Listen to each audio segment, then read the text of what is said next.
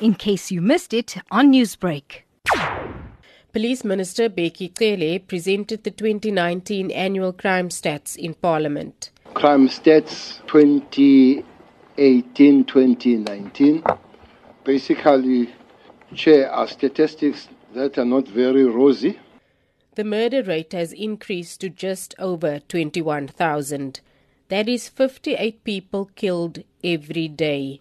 Sexual offences have increased by more than 2,000. Of the reported cases, that is nearly 144 victims every day.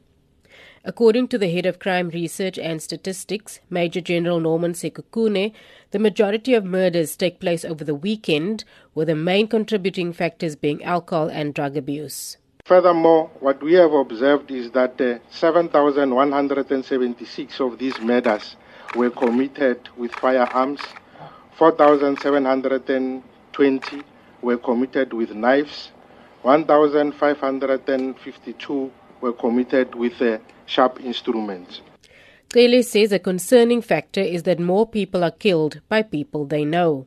It would be very difficult for the police to police such cases where people known to another family members. But what we have discovered, it has really pushed up on questions of murders. House robberies declined by more than 7,000 cases in the past financial year.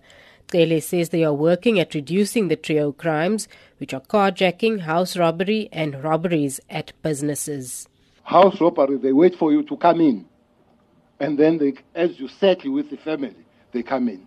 So I just imagine that fear sitting with the family and the barrel of the gun is on your face, sitting with the family. So those are the things that on behalf of South Africa we'll have to work hard. Members of Parliament have expressed their concern.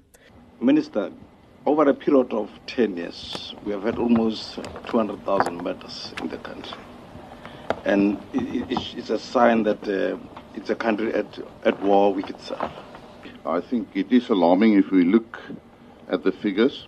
And I think what is of interest, if you look at the total contact crimes, we're talking about more than 617,000 cases. It is very clear sexual offences says there's war against women. The Minister indicated originally that these are not great results.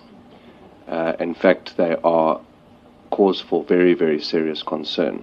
The chairperson of the Police Portfolio Committee, Tina Juma-Patterson, has pledged the committee's support to the police. Crimes against women and children and crimes against the population have worsened. We should have no place for this kind of lawlessness in our country. There should also be no place for police officers who do not serve the community. So we want to say that you cannot solve this alone. We'll work hard at supporting you to ensure that we work as a team. Newsbreak, Lotus FM, powered by SABC News.